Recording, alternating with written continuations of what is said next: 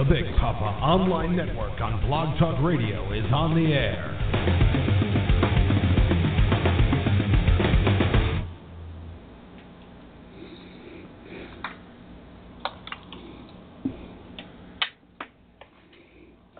What is At Eye Level? A reductio ad absurdum look at the headlines, from politics to pop culture, from the corporate to the individual. Every Monday at 6 p.m. Eastern, we take a not-so-serious look at the serious issues of the day. Whether it's politics, economics, social issues, music, or old movies and TV shows, we discuss everything the corporate media overlooks while making you laugh at the absurdity of it all. Hell, you gotta have a sense of humor about life. Just look at the headlines. So join me, Matt G. And me, Doc Savage. Every Monday at 6 p.m. Eastern as we navigate the sea of trolls, talking points, and trickery. And try to figure out a way to be there when tomorrow comes. At Eye Level.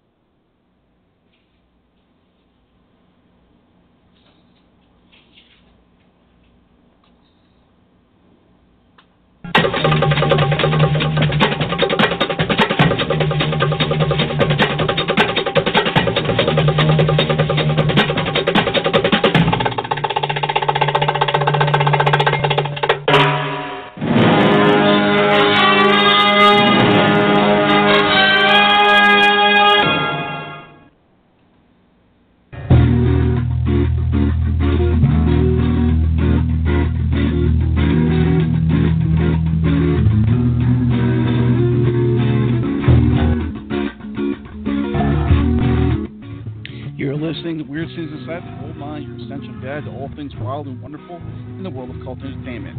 Tonight, we talk the Avengers, Big Pop Online Network.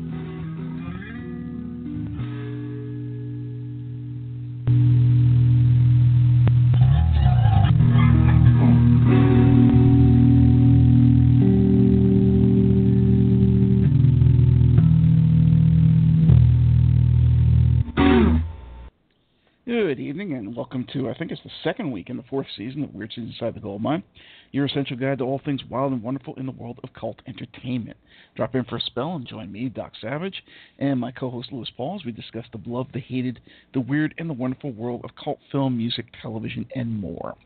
Without parallel, the single most influential and beloved British cult television series decided Doctor Who was the quirky, often campy take on the 60s spy genre that was Sidney Newman's and later Brian Clemens' Avengers. Starting life at the very dawn of the 1960s as a gritty, nice street-level crime series with covert government involvement, Patrick Macnee's iconic British intelligence man John Steed cycled through a succession of civilian partnerships, moving from a suave yet icily cold-blooded black ops type to a far warmer, even goofily campy father figure throughout the series' long run. So join us as we work our way through the Dr. Keel and Venus Smith era to the outstanding Kathy Gale and Emma Peel eras to the more questionable Tara King era and the new Avengers runs as we can bring a touch of class to our usual espionage as we talk champagne, bongos, and brawly sword canes. John Steed and the Avengers. So I'm Doc Savage, and with me is my co-host, Mr. Louis Paul, the Maven of Sleeves. Hello. It's me, Mr. Louis Paul. Yeah. I love that little Avengers clip there. We should do that for every show. Have like recognizable music. Well, the only one I'm thinking that really should have had that was Bond, but we never got to that one. Yeah. And you know what's funny? I was on my way home tonight. Oh no, and not on Louis' aside. No, this is brief. I'm on my way home tonight, and I ran into a guy from my neighborhood. He's like really, he's like one of these guys that knows everything about everything. And I said, hey, how you doing? I haven't seen him in a couple of weeks. He goes, I love that Avengers music theme. Oh my God, that you put up on Facebook. It brought me back. He said, I love that. Because he liked it, too. And I said, yeah, well, listen to the podcast. That's it, drum up business. Yeah, I'm trying to drum up business. It's a funny thing, because I kind of slowed down on my Thursday and Wednesday postings purposefully, so people will see when I actually post the show's going to be on. They'll spot that, like, bang, bang, bang. But it's hard, Facebook is like a thing. Sometimes everybody's on. Sometimes nobody's on. And the weekends used to be the Dead Sea of life. Nobody's on the weekends. You post cool shit, nobody saw that. And then sometimes everybody's on the weekends. So it's strange. Yeah, it is. Here it's we a time vacuum that's fucking Facebook. Yeah. It is. But this is our adventure show, near and dear to both of our hearts. And get going. All right. So on that note, then, well, back in 1961, actually, this series came to be. Like I had mentioned, it was originally under Sidney Newman, who was the guy that would actually create Doctor Who as well. And later on, it sort of became. First, he was like I don't know if he was a head writer. Then he became. You just see his scripts constantly. And then eventually he ended up more or less taking over the show as we got into its more, I'd say populist, but the era everybody remembers, all the stuff with Kathy Gill, all the stuff with Emma Peel. And he left around the time that they were doing the Linda Thorson stuff, which says something. But anyway, basically people nowadays think of it as, oh yeah, Brian Clemens' Avengers. Understandably so, considering what impact that he had. Basically, when it started off, it was a much different show than people that have only seen those more popular eras. More of the stuff that came over here to the U.S., I should say, would know, because it was, like I said earlier, it was more of a crime show, if anything. I wouldn't even call it necessarily spy, because some was really freaking low rent. I know those who shall not be named, because I no longer work with them, but who did some audio dramas based on those lost episodes, because it was back during the days when the BBC was wiping episodes left and right. Even though this was ITV, somehow these all vanished. So I think it was all part of the same purges from the archives, if you will. And there was a lot of scripts that they said, okay, well, you know what? We don't have anything on this except these scripts. Why don't we go and react these out, make them into audio dramas for the masses, I guess, to enjoy. And they're very, very strange. And, of course, you can see it in the few surviving episodes that exist from that era as well, in terms of televised episodes. A lot of it is just, like, pretty much low-rank Cockney dock worker type incidents. The original thing that happened, I think it was Hot Snow. The first two episodes of the series was this guy, Dr. Keel, and he got involved with this in the first place because his wife basically got, I forget what she got ran down or gunned down by these, basically they were thugs. And all of a sudden, of course, he's there grieving, but then the government guy steps in, the G-Man, who was John Steed. And, that's how he got involved, and he was there with him for a couple of years. This fella, Ian Hendry, who you might recognize from some other British films of the era, and some TV shows as well, I guess. So, is there anything you wanted to kick off with before we started getting into what made this era different from the rest? Actually, Hendry played this character in a show, a short-lived show, because it wasn't well loved by the British public, called Police Surgeon.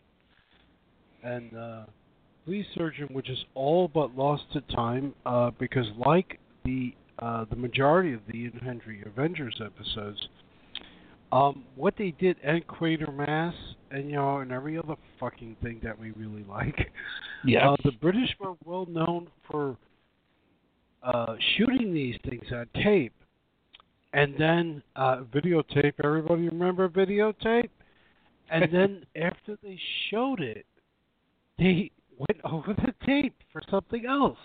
Yep. Tape is re-recordable. And believe it or not, this is true.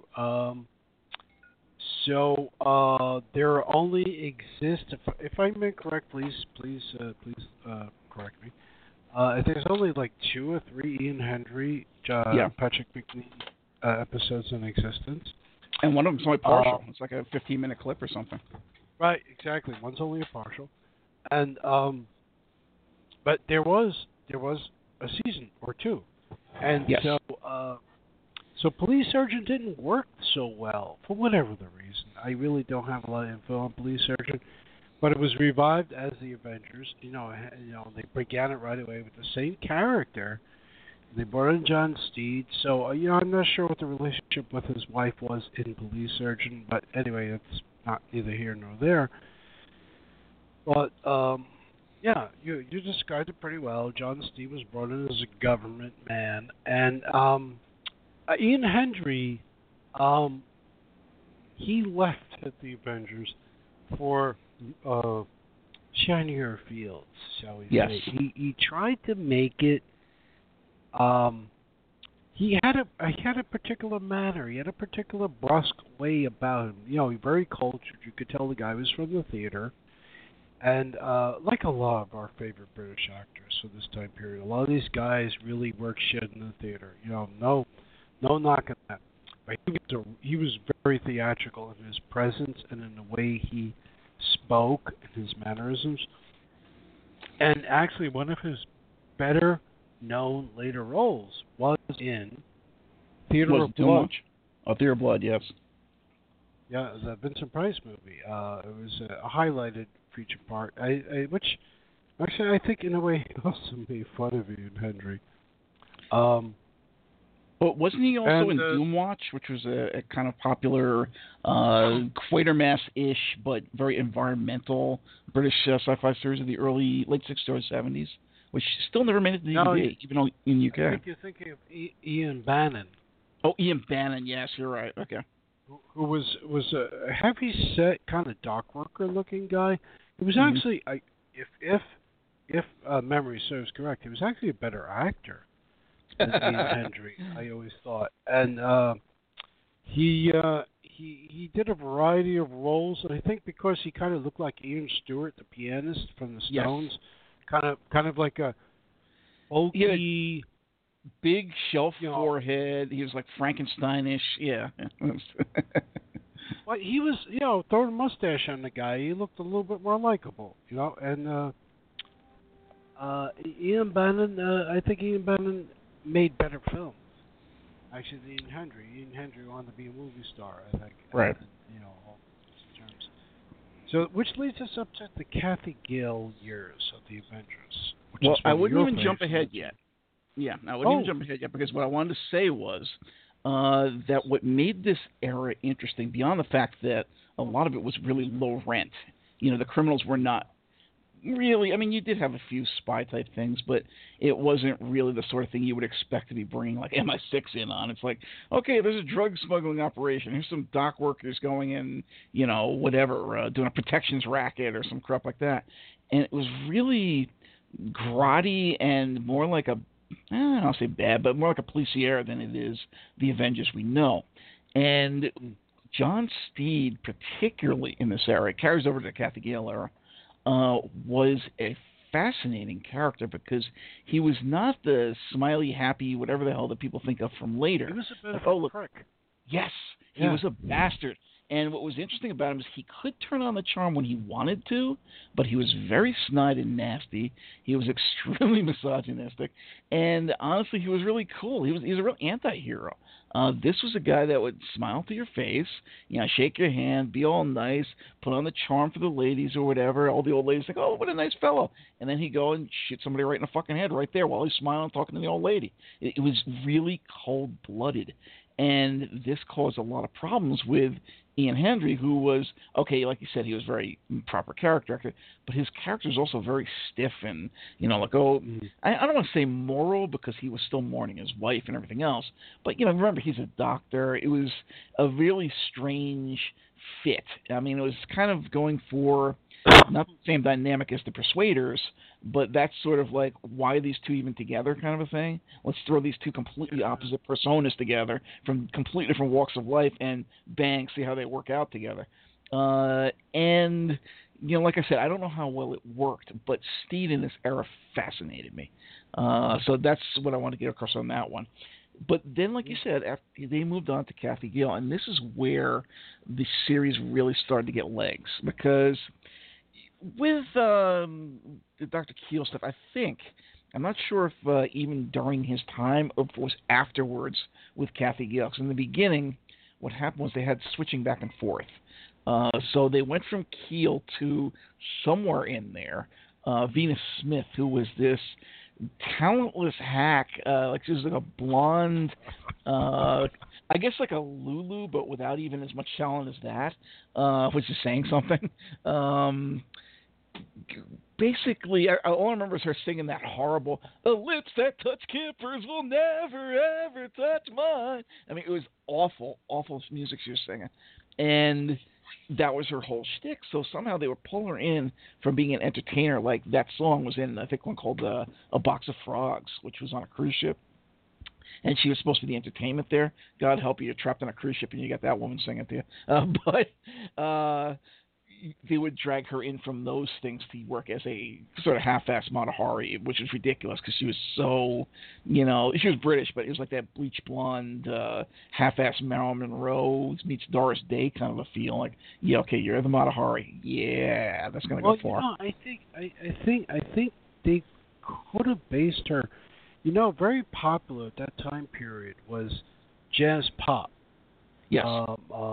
Lonnie Donegan was like one of the skiffle. Skiffle was a very popular music. We're talking at a time period, folks, where like the Stones and the Beatles are just starting out too.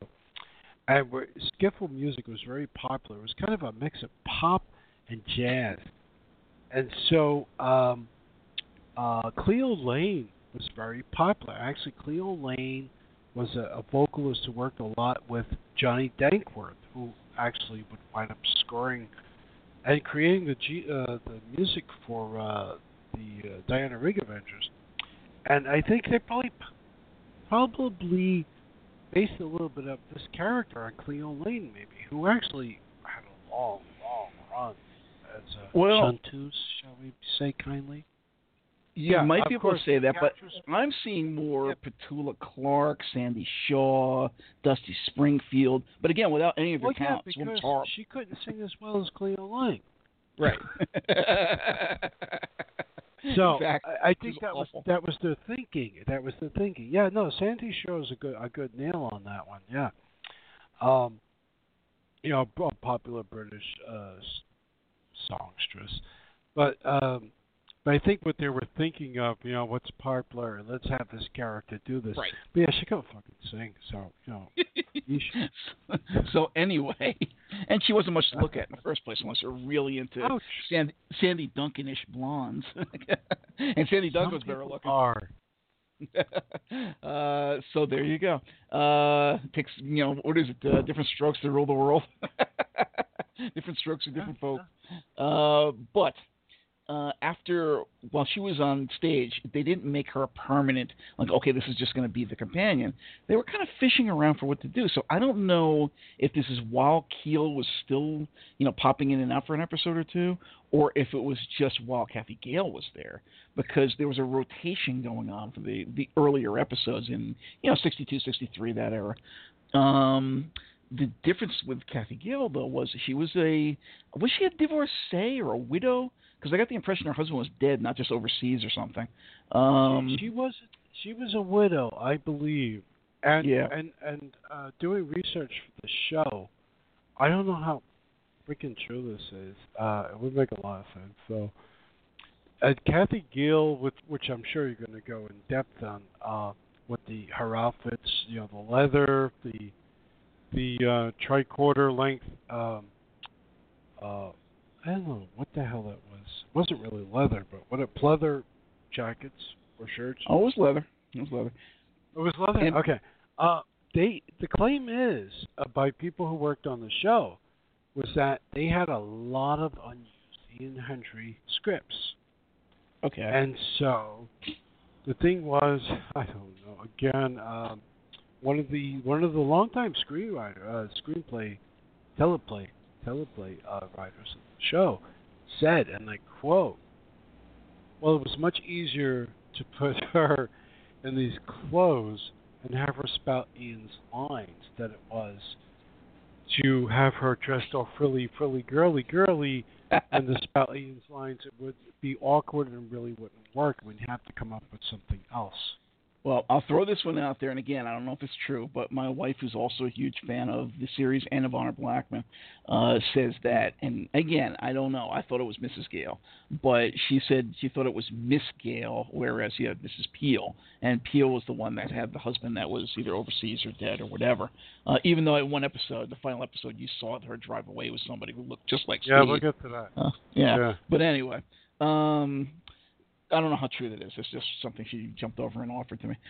So, and she also offered that Keel's wife was gunned down, and we were talking about earlier, like I thought, as opposed to being run over by a car or whatever. Yes, yeah, that would make her better. Yeah. But anyway, the thing about Kathy Gale was she was very atypical, particularly for the era. We're talking about the very early 60s here. You know, this is not exactly, 1976, Wonder Woman, Bionic Woman, the feminist movement, ERA, all this kind of crap going down. This is an era where you had a hell of a lot more Venus Smiths and, the helpless housewife, the I Married Joan, like, oh, help me, and that bullshit, running around in a party dress. And all of a sudden, you've got this woman who was totally self-sufficient, totally secure in her own persona, who knew how to pour on the sex and be very sexual, but without being what you would get later with Mrs. Peel. It wasn't for the guys necessarily. She was just, hey, I am doing what I'm doing here. I don't give a fuck. I'm a human being. I'm a sexual human being, and you like it or you don't like it, which was fantastic. I love this girl. What happens with her that's really interesting is you'll notice in her stuff she seems to be doing a lot more, I hate to say stunts, but, you'll see the fight scenes, you'll see her riding motorcycles, you see this kind of thing, and it turns out that she was really like this. She was kind of like a female John Pertwee when we talked Doctor Who, where she really liked to tackle that shit. And apparently, we actually have a book by her, the Honor Blackman Book of Self-Defense, which I highly recommend for anybody that wants to go check this stuff out. It actually does teach you some judo. And, of course, it's funny because it's Honor Blackman. What happens is she knew judo. And therefore, she would do the stunts. And what happened, instead of like, okay, we got to take care of our star, the seasoned stuntmen that were working with the BBC for years did not want to work with her because they were getting hurt by her. And not because she was an idiot, because she was taking them and doing judo throws or whatever the hell, and she was taking them down, and they were like, oh my God, this woman's dangerous. I don't want to fuck with her. So that was like, wow, this girl's great. And you'll see her doing stuff like, I remember they had one episode, I forget what it was, I think it might have been the Surfeit of H2O or whatever, because I remember there was two old ladies in it that were running they had a windmill, and it had something to do with the irrigation. Later. Yeah, but she ended up hanging around with a gang of, they were supposed to be bikers. They were really kind of like, the Mods and the Rockers. They were like the Rockers. And here she is, and she's clearly in her 40s. There's no question about that. Hanging with these people that are like, teenage, and really they were in their 20s, but, that kind of thing. And, they're coming on to her, and they're giving her bike rides in the back, and she's dancing with them at the little, their hangout that they do, they're doing the frog or whatever the hell. It was really funny. I mean, this was an amazing step forward, if you will. It's the kind of thing you would expect from a 90s TV heroine, but, with CGI and wire work and all that bullshit. They're really just kind of like typical girly girls that are like, yeah, I want to be tough and feminist. No. This girl did not say, oh, I want to be tough and feminist. She was tough, and she was who she was. And yet, very sexual. She wasn't like, what do you want to say? She wasn't like Hillary Clinton. She actually was a woman. And it really showed. And the dynamic between her and Patrick Macnee as John Steed was charged. Now, it was not charged in the way that you would see with Emma Peel eventually, but compared to what came before and compared to anything that came afterwards, it was really good, and they were very well matched. There was a lot of the sass going back and forth, a lot of the innuendos, and you knew that he was also kind of like, it wasn't like he could lord it over her. This girl could take him. It wasn't like Mrs. Peel and her like crappy karate chops that look ridiculous. This was actually like somebody you really didn't want to screw with, even though she was a girl or a woman, as you say. Really, really good stuff. And at this point, you got things like Brian Clemens coming in, among others, and really getting some good, colorful scripts. So you're getting to the same kind of thing you would get in the Emma Peel era, maybe a little bit less day-glow because some of them were in black and white, but equally entertaining. And in a lot of cases, episodes you probably know best from Diana Rigg were remakes of ones that he already did with Kathy Gill, with Honor Blackman. So this is my favorite era. It's my wife's favorite era. If Emma Peel never came around, I would still love this show desperately because of this era. But of course, we'll get to her eventually. So, what's your what would you want to throw in on this? Well, I never liked her clipped way of speaking. It annoyed me. She had a very distinct way of speaking, and I think all this comes together for me personally because I met Honor Blackman many years ago, and I did her a favor. I had a 16mm print. I actually used to have 16mm prints, folks. It's true. Of a movie she was in, and somebody, an intermediary, blabbed that I had this to her, and she wanted a copy of it. So this is back in the days when we didn't have really good transfers. So I actually copied this onto VHS, and I made a copy for Honor, and I gave it to her, and she says, "Well, it flickers. Don't you have like a more pristine copy?" I'm like, this is a very hard film to get a hold of. I don't know many people have the 16. I did this as a favor to you, and she fucking bitched. So, in retrospect, this colors my whole. Of course, I can hear that. But yeah, you can hear that. You understand this. I've had meetings with stores that have totally changed my opinion of them. So yeah, I can hear that. But I never did like her clip way. Yeah, that is side. You got to hear the Shirley Eaton story one day. But well, I'd love to hear that one. That is side. Wait, there's similar favor for. That aside, I didn't like her clip way of speaking. For years I used to always look at those as when we finally got to see them. Oh, she's like the Butch Emma Peel. Wow. I didn't see the warmth. I didn't see the camaraderie, and I'm not a cute. I met Diana Rigg, and I'm going to give you the stories later on. And not at the convention. It's a great story. I am not a huge Diana Rigg sycophant. I'm not like one of these guys that like jerk off for her pictures and stuff like that. I appreciate her. I appreciate Honor Blackman as well. I think Honor did a terrific job in a lot of movies. Post Avengers.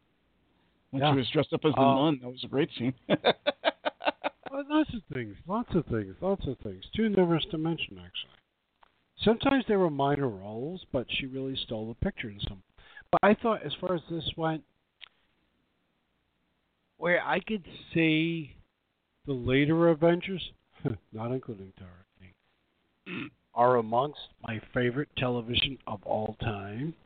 And I want to name check some episodes later.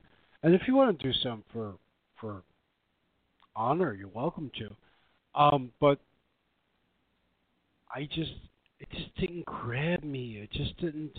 I think part of the reason is, these things are what we got to see finally are,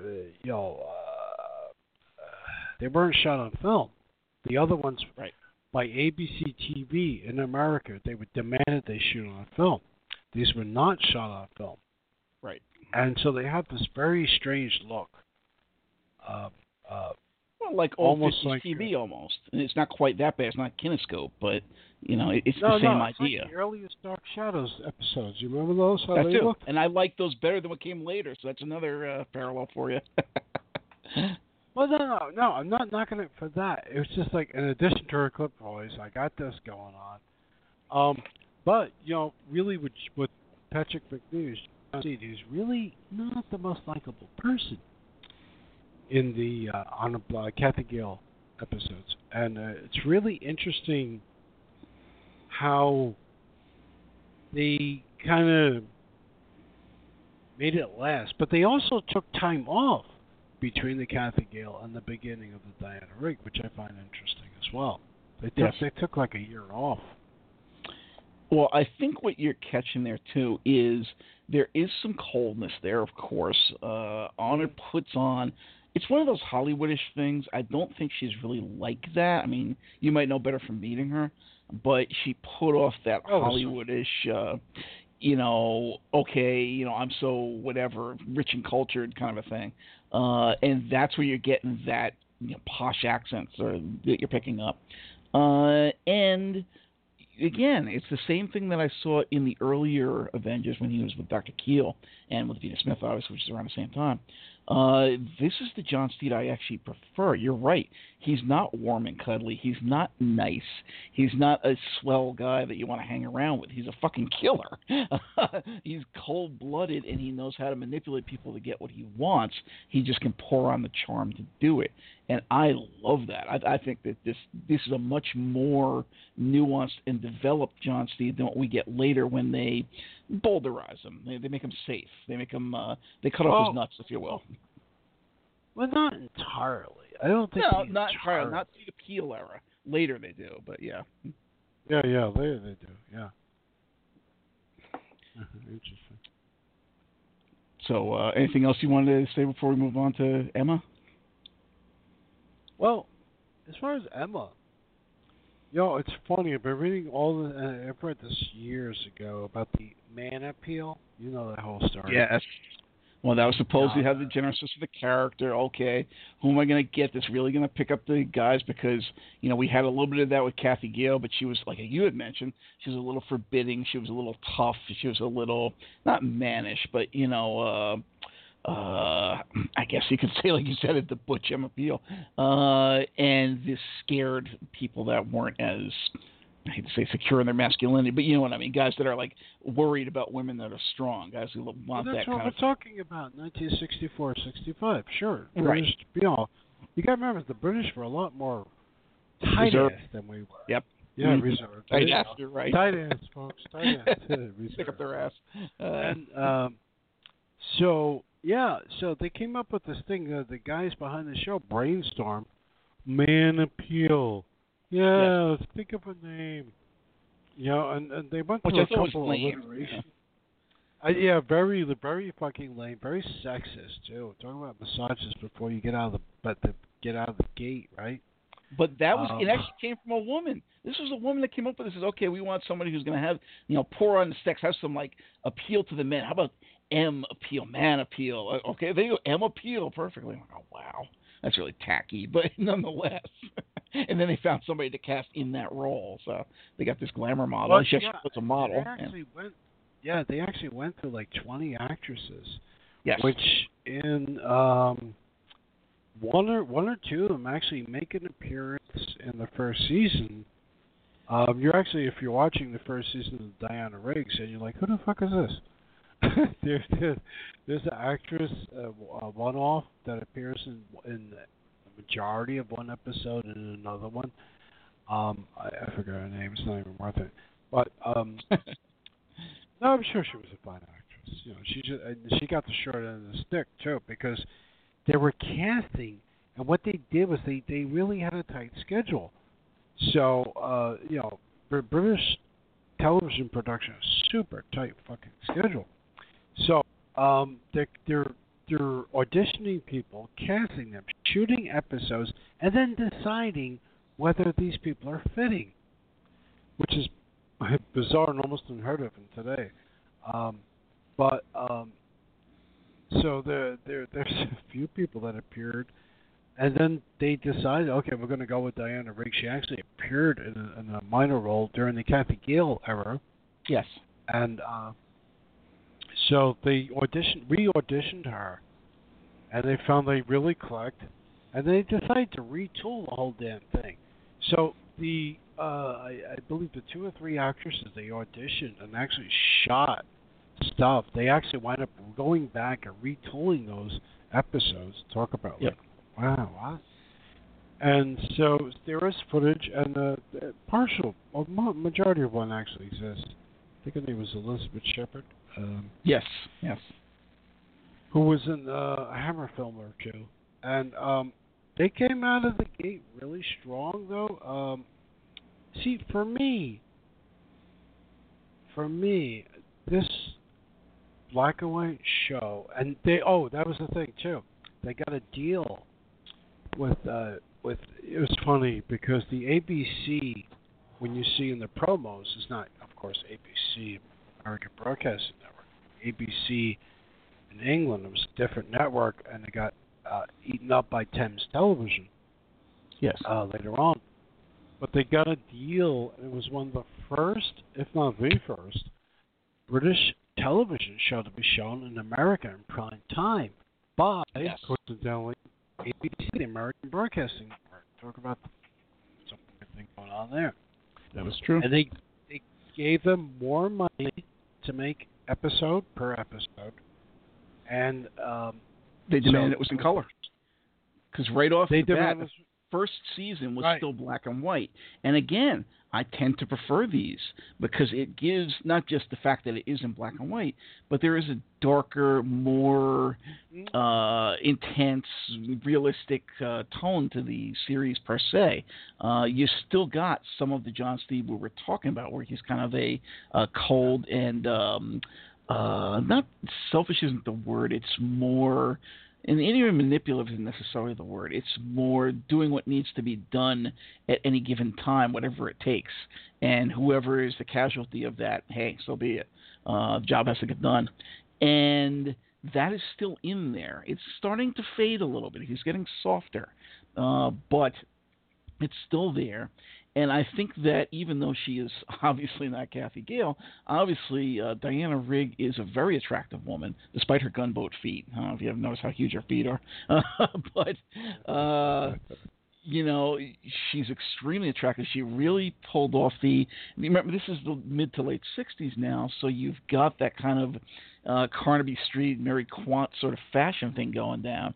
And having been a model, now instead of just going around in leather pantsuits and things like that, now they have this woman going around that's basically a fashion plate. And women would probably follow her example, or she was following theirs, depending on how you look at things. It became very de mode, if you will. And there's a lot to be said for all this. And their dynamic is different because, as you mentioned, there was more, I don't know if it was coldness, but compared to this, it was colder between Honor Blackman and Patrick Macnee, at least in terms of the characters on screen. Here, the chilliness goes away. Diana Rigg was because obviously she wasn't really an actress. She was probably under his wing very much, and therefore they had a more, I don't want to say father-daughter dynamic, but you know what I'm saying. There's a little more warmth there. He was clearly helping her out and showing her the ropes, if you will, and there was more affection there. Not that there wasn't, the other two didn't like each other at all. That wasn't the case, but in terms of, I'm more dependent on this guy, let me follow his lead, and then they started playing off each other, and they started being more joking, and the sexual innuendos got worse, if you will, they got stronger, and that started to get ramped up more and more and more. And even in the black and white era, actually, particularly in the black and white era, all these elements, the old series and the new series are working together in tandem, and therefore you have probably what is the best season of the series per se. Much as I love the Honor Blackman stuff, the Kathy Gale stuff, ostensibly, if I'm going to go to ones here, I say, oh yeah, the black and white appeals are the best. I know people think the color ones are the best. I do not.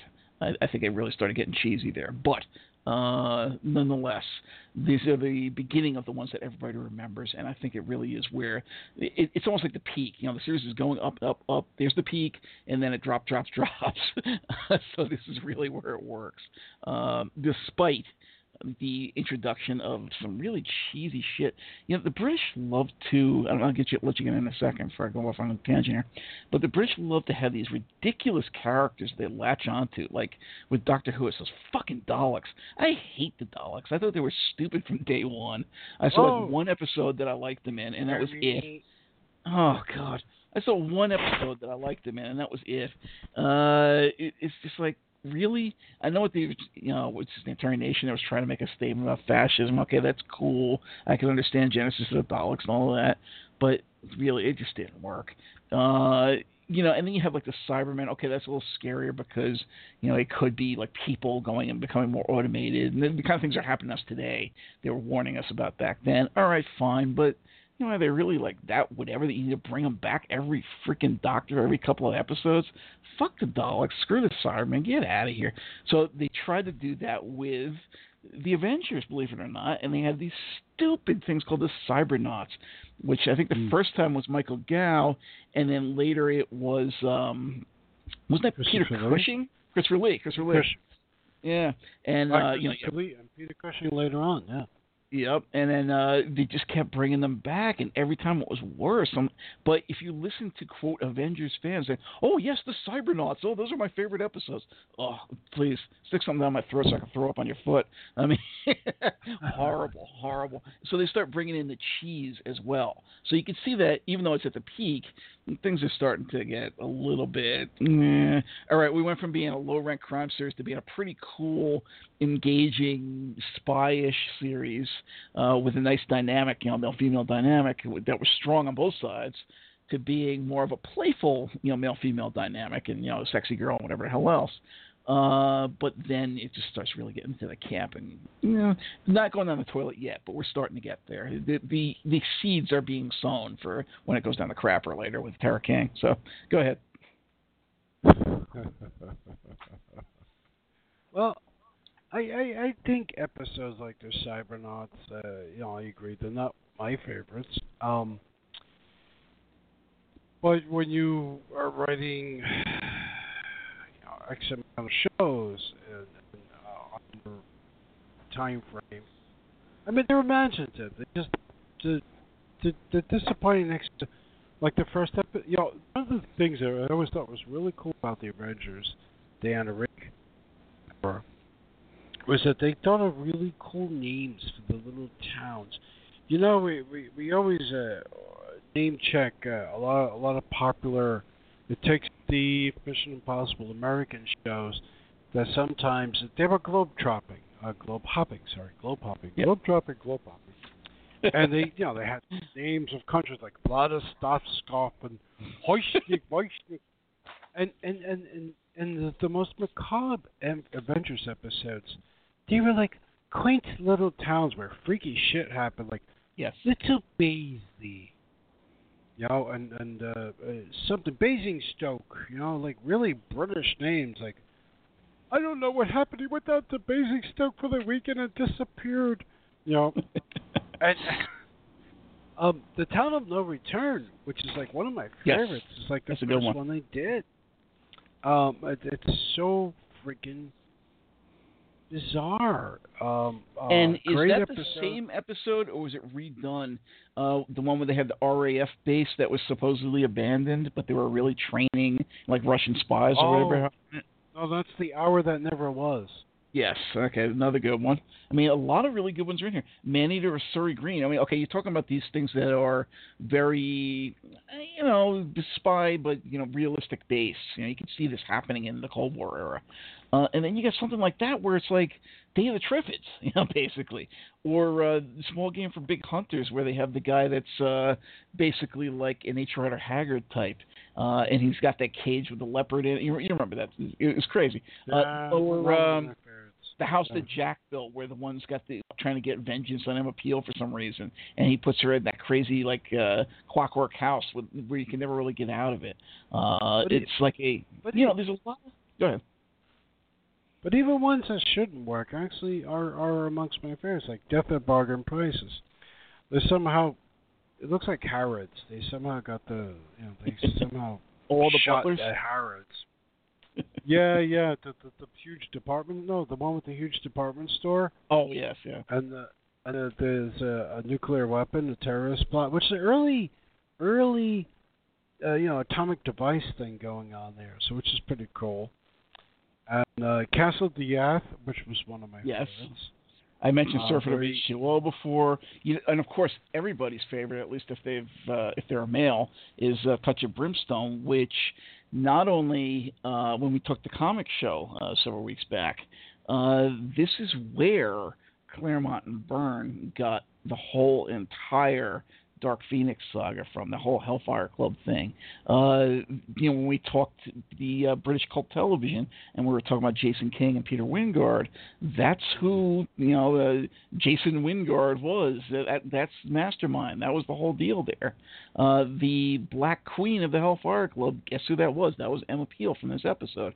There's a lot of ties to this episode, and it works in a lot of respects because it touches on and covers the infamous Hellfire Club, which actually did exist, as no other show or film had tried to do before. I mean, there's a film out there called The Hellfire Club, which is entertaining in its own right, but it has nothing to do with this. There are moments in, I think, Plague of the Zombies, if I'm not mistaken, that were taken from this in the beginning. Remember, with the guys going around the fox hunt, and it involved the women? That sort of a thing. I know it's one of those Hammer films from that era. But none of them ever addressed it quite so directly as this one. I mean, it was for television, yes, but think about this, that it was banned from U.S. television. I don't think it ever aired on U.S. television, but certainly didn't at the time that we were doing the broadcast on both countries. So it was definitely banned for years, if not forever, until it came to DVD. Very, very sexy stuff. Going around in a little bathing outfit, I guess, with thigh-high boots and a spiked collar. It's kind of an unforgettable image of Diana Rigg. So go ahead. Oh yeah, that thing was leather too, and yep. That must have hurt her labia.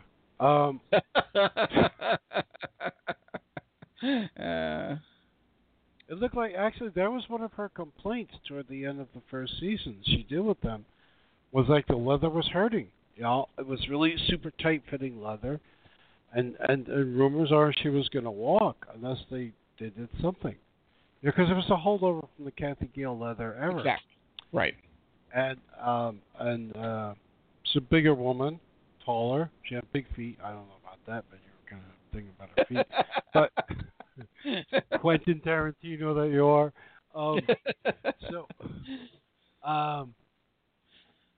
Yeah, it's outrageous, the costume she wore in A Touch of Brimstone. I mean, besides the joking things I mentioned, it's like, this wow. This is 1966. You couldn't get away with that on television now. No, definitely. I mean, have you ever heard of anything called camel toe? This is like, if you got a big TV, boys, you're going to be happy. This is a trip to the vault, people. I mean, this is not something I can see on television on ABC. Yeah. And Peter Wyngarde is very, very creepy. Peter Wyngarde's fantastic in this. Oh, please. I mean, I love him in Jason King. That's really always his role. Fantastic, but he's creepy fantastic. You know, yes. He's playing this. He's playing this. And actually, the funny thing was the only precedent for this was actually portions of the prologue in Terence Fisher's Curse of the Werewolf. You remember that? Yes, that was maybe what I was thinking of. I know it was a Hammer film from around that era because they had an intro where there were, rich shitheads going around, and they basically were all Sir Francis Dashwood types, and they were terrorizing the area. And women that were caught, on their own or whatever, they would basically do a fox hunt, which was really just a person hunt. And then they would take them home, and of course, the winner got the spoils, and it became kind of really unsavory, as you can imagine. I won't spell it out, but you know where I'm going. But yeah, I mean, that's kind of it. He was in this role a televised version of Sir Francis Dashwood. So take everything decadent that you saw in Jason King that we discussed when we were talking British Cult Television, and ramp that up by 50, and you've got his character here. Again, it's a television show. It doesn't go as far as it quote could, but considering it was like, wow, it's a jaw-dropping episode, and definitely one of my favorites. And obviously, these guys that had seen it when they were in England, that was the thing. Both of them used to be Canadian and in England at some point when they were younger, Claremont and Byrne. It left an indelible image in their heads that they brought over to the comic books, and now, to this day, people talk about the Hellfire Club, the Dark Phoenix saga as being like, oh, this is the pinnacle of comic books, and it really kind of is. That and the Shang-Chi Master of Kung Fu that Doug Munch and Gene Day and Paul Gulacy did, there's really nothing in comparison to those. It's very adult comics, the kind that you don't get even nowadays, and a lot of it was basically based on this episode. So it says a lot. A very strong episode. Yeah, and another one that was Outre was Honey for the Prince. Yes. A little bit more comedic, but it still had a lot of spicy visual stuff going on. It was kinky enough because, as you can imagine, you're talking about being part of a sultan's harem, if you will. So, but go ahead, finish up. Well, no, the costumes she wore were revealing enough. Yeah, more of the same. There was, I mean, of course, nothing to hold a candle to such a brimstone, but there was still, again, for television, for this time period, crazy. And the most bizarre thing is, I forgot who the customer was, but one of the things is she wouldn't start the color season until they did something about the leather, which I mentioned before. Right. So they came up with a kind of fabric, which I think is hilarious. They came up with this particular kind of fabric, which I wasn't aware of. It's kind of a tight-fitting, super tight-fitting felt. So I guess she had more mobility, and it was probably less hot under those lights. Except that it's a very strange fabric, and for the majority of the color run that she had with the show, she was wearing these one-piece. She would occasionally go back to leather, but she was wearing these one-piece pantsuits that were one solid color, like purple or gray, some weird thing. And it was like, what is this? Because it was highly sexualized. I mean, like she went from one thing to the other, and then at the same time, it's still very strange for television. Yeah. Wouldn't you agree? Definitely. I mean, this whole black and white season, even when it was weak, it was strong. It took the elements of the Kathy Gale series that worked, minus the woman herself. You didn't get the judo. You didn't get the same level of sass. Diana Rigg's level of sass was very different from Honor Blackman's. It wasn't as refined and, quote, proper on the surface, but it also wasn't as direct and, push you down on the bed kind of thing as Honor Blackman. It was more of a innuendos and, oh, come take me, I'm the female. I'm open to your advances. And, of course, guys, especially of that era, really dug that as opposed to the other, whereas I'm more prone to the former. But, and I'm sure a lot of guys nowadays, being more used to the post-feminist movement, are more inclined to more like a Kathy Gale type. But there definitely is appeal to the what Diana Rigg brought to the role, especially since, like I said, she was gorgeous if you didn't look at her feet. But anyway, the whole season was extremely, extremely strong. And as I said earlier, it was kind of the pinnacle. Unfortunately, from here out, it doesn't go down the toilet for a bit yet, but it really gets strange. Now, they go into color, and it gets very necessarily day-glow because it's 60s television, it's in color, they want to exploit the medium. There's a lot of day-glow fashions, you know. It was the era it was from. It's kind of like watching Dark Shadows in color of that era. It's like, whoa, what the hell is this? Especially if you just came out of black and white Dark Shadows. The other thing is they took like a year off. British TV tends to work that way, too, for some bizarre reason. When they ended the black and white Dan Reed season, they took practically a year off before they even started the color season. So it's a very, you know, a lot happens in we're talking in that the era? Summer of Love hasn't happened yet, actually. This and wasn't so, like nowadays where you can go 20 years and not a fucking thing has changed culturally. People are still listening to the same shitty music, still wearing the same shitty clothes, still driving the same shitty cars. But back then, I think I'd mentioned it previously, the cycle was that things would change dramatically every 5 years. I mean, look at, 1951 versus 1956. Look at 1956 versus 1960 versus 1965 versus 1969 versus 1975 versus 1979 versus 1985 versus 1989. Dramatic changes that only stopped somewhere in the 90s, where it just kind of like stayed the same and nobody wanted to change anymore, and it just everything sucks for like where it's been 25 years.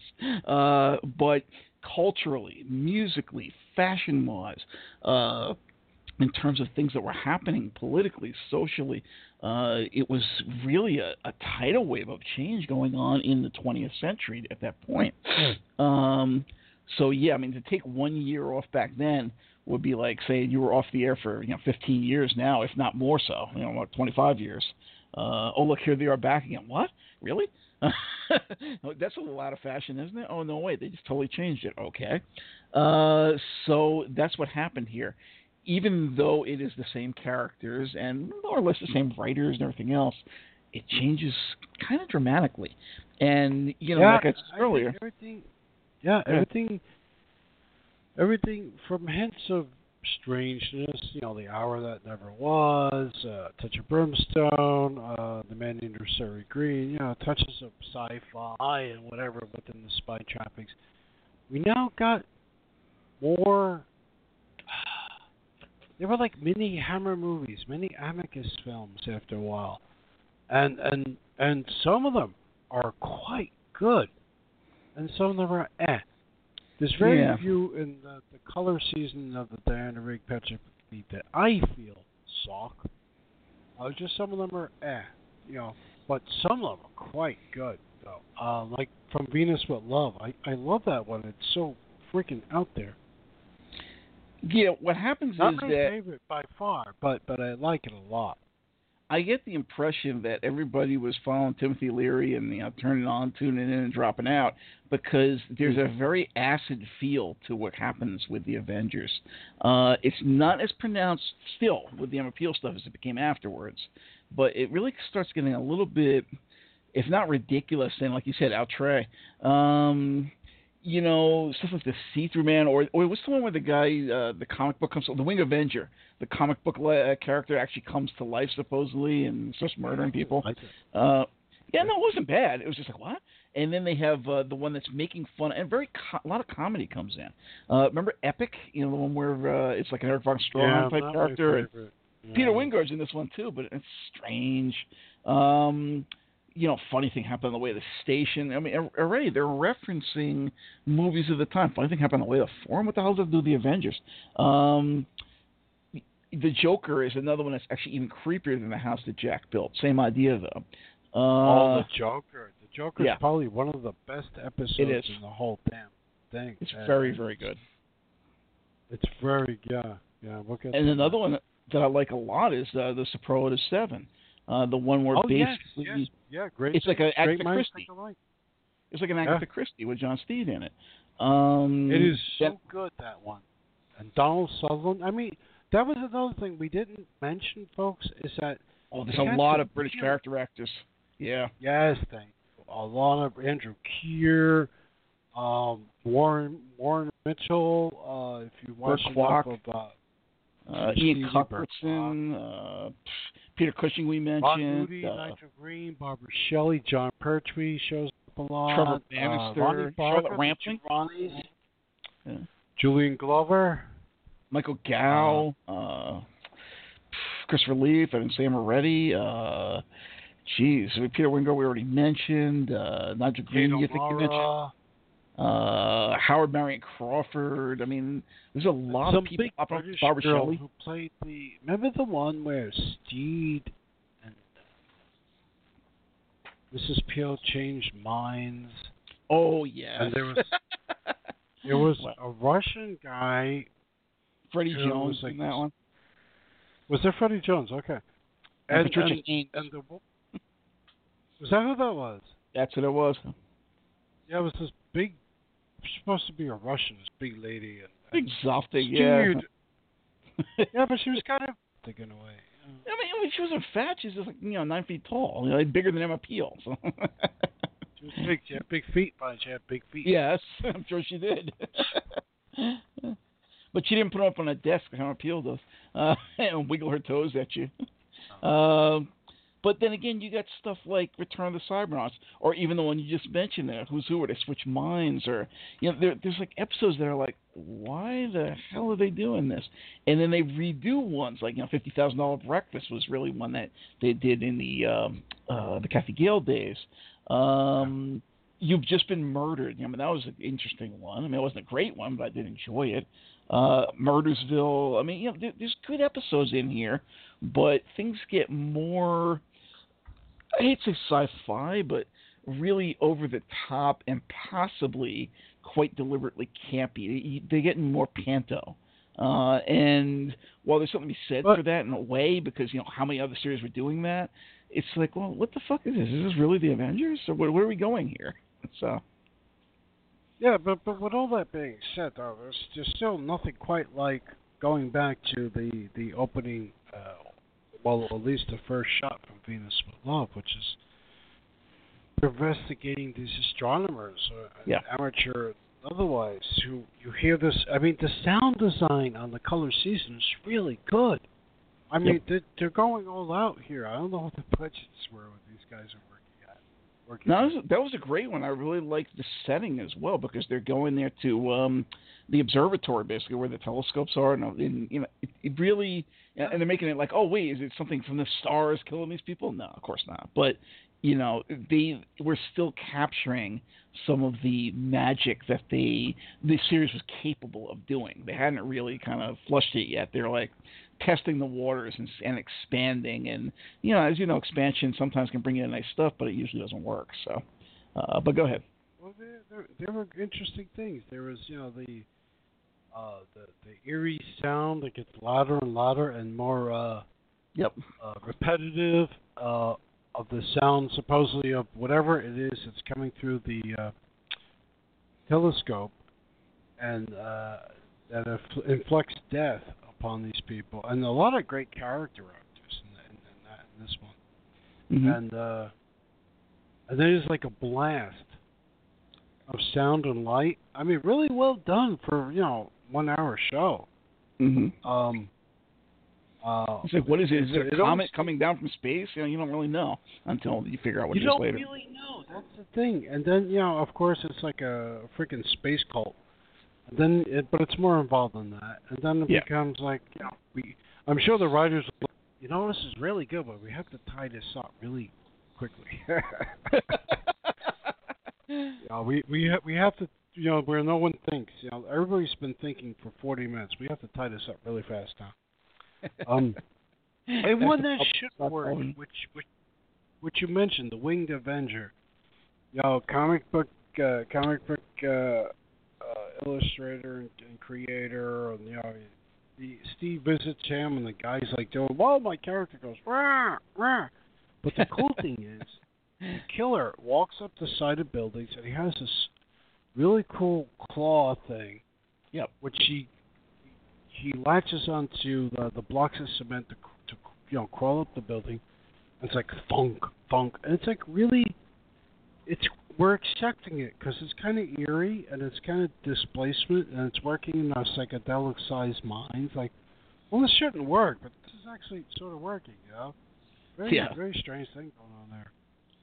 And that's kind of how the season was. I mean, a lot of it should not have worked. I mean, if you compare it just objectively to what came before, it's like, what the fuck are they doing half the time? Half the time. The other half is like perfect. Well, but, you know, a lot of it still does work. Even the bad stuff is like, okay, well, it's not that bad. It's still pretty good. Here's a bad one with an actor we like, which is along the lines of a Cybernaut type of picture, like Never Never Say Die with Chris Lee. Right. What was his character's name? Dr. Stone or Frank Stone, or they were supposed to be joking around with him. And he gets run over repeatedly. Yes. He keeps getting killed. I don't know why they just didn't call it He Keeps Getting Killed. It's a very Cybernauts kind of thing, very Frankenstein. It's a jokey, and I think it might have even been written for him. I don't know. It's possible. It's too jokey, and it's like one of these episodes that really takes us out of the Avengers world. That's what I mean. You start to see the cracks this season. For all everybody like says, oh yes, this is the greatest because it's got the Peel-Steed dynamic, and it's in color, and it's less, it's more safe. It's less scary than what was going on before because Steed has become like a nice guy all of a sudden, which is strange because he's supposed to be a secret agent, he's an MI6 guy, but he's lost his edge already. But, you know, he's still efficient. He still does his job. So therefore, if you're looking at it more on the lines of like a harder-edged Zodiac than, you know, what came before with the Avengers, okay, yeah, sure, it works pretty good. But you're starting to see the cracks. You know, all of a sudden it's like, what the fuck are they doing here? Why are they trying to be funny with this? Why are they getting that far out that it no longer works as well as it should? It's still working because you like the characters. It's still working because the Dayglow-ness of it is arresting in imagery terms, but it's starting to get like, what the hell? All right, well, we'll see what happens next season, and unfortunately. So is there anything else you want to say about this season? Oh yeah. I wanted to name check a few more. Superlative 7, which we mentioned. Yes, great cast. Charlotte Rampling. Yes. Who became the darling of everybody in the 70s and early 80s. She's still around. She still acts. Brian Blessed. Who I love. How can you not love Brian Blessed? He's something else, that guy. He's like... And Donald's? Yeah, please. No, I was going to say he's like the John Rhys Davies, but if you crossed him with, I don't know what, the guy's just bombastic. I've heard people talking, and it's like you walk into him in a room, and he'll start like giving an anecdote, and all of a sudden he'll be blowing out your ears or blowing out the speakers, the microphones, delivering some insane thing, going into song. I mean, the guy is... I hate to say he's nuts, but he's very, very over the top and theatrical, and, you know, he is the sort of character that he played in a lot of movies, like, for instance, in Flash Gordon. You know, that kind of is the Brian Blessed character. I mean, that's who he is. Yeah, he's, I can't see how you would hate him. He's just too much fun. But, you know, he's a love him or hate him kind of guy. He's not like anybody can be neutral about. I'm like, whatever, Brian Blessed is. Like, no. Brian Blessed comes in the room, you pay fucking attention. You don't have a choice. Oh, yeah. So. And you know, you probably remember him from Mike Claudius. Yes, of course. I love Mike Claudius. He was terrific in Mike Claudius with Dick Jacoby. You know, it was like one of the best things. And John Hurt. Well, yes, Hurt was the one thing that everybody remembers. Caligula was unbelievable, but yes, you're right. Blessed was great stuff. If you're growing up in that time period and you saw I Claudius on TV, you were truly fucked up. Oh yeah, it was great. Patrick Stewart with hair. You remember that? That was the thing. I was at a tender age when that was on air. And, of course, my mother being, I'd say, like, cultured, but, you know, she was a singer, and she did opera. She was a huge fan, like Renata Tebaldi, Renato Scotto, and all them. So I grew up with all that stuff. We used to watch live at the Met all the time. And when something like that came on, not only was we watching stuff like The Avengers and stuff like Dark Shadows and all those things that she loved, But, we watched I, Claudius all the way through it. And I was like, in the beginning, I was like, okay, this is interesting. I was looking forward to what's happening or whatever. And then John Hurt and Brian Blessed came on screen. I'm like, oh, my God. What am I watching? This is great all of a sudden. Really, really awesome. Yeah, and there was a naked Helen Mirren, too. Yeah. Yes, there was. And this is on Channel fucking 13, public broadcasting.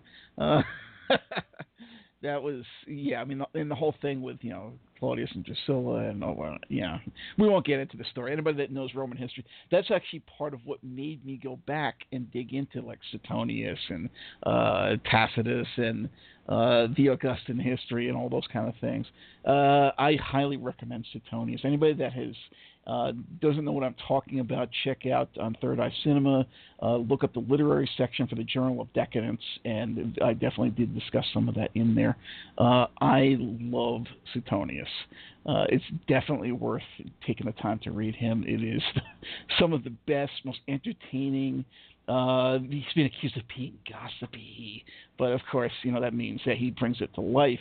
And, they say, oh, well, you can't prove this is true. You know what? This is not, nowadays, it wasn't tabloid TV. This stuff is pretty much documented record. It's just other people kind of danced around it to be polite, to be, whatever. Oh, this was a Caesar. We can't tell the truth about him.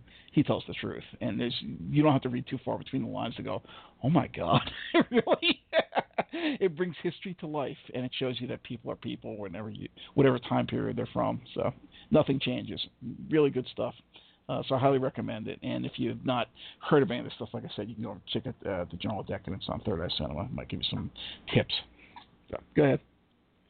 Oh, that was a customary segue. Then there's the Joker, which is just so good. I love the Joker. That was, like I said, it was the House that Jack built done right. Not that the House that Jack built wasn't a great episode, but this one is scary. It's got the Hammer feel, but more darkness to it, more the sense of danger, like, oh my God, is she really going to get killed in this episode kind of a thing, as opposed to, oh yeah, they get out of it because it's episodic TV.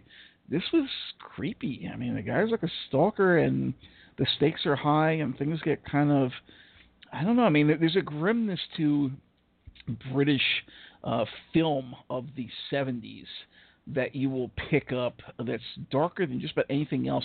Spanish horror of the 70s had its own grimness that was different, but there's a same sort of fatalism, but more, I don't know, it's more affecting, it's more personal with British horror of the 70s.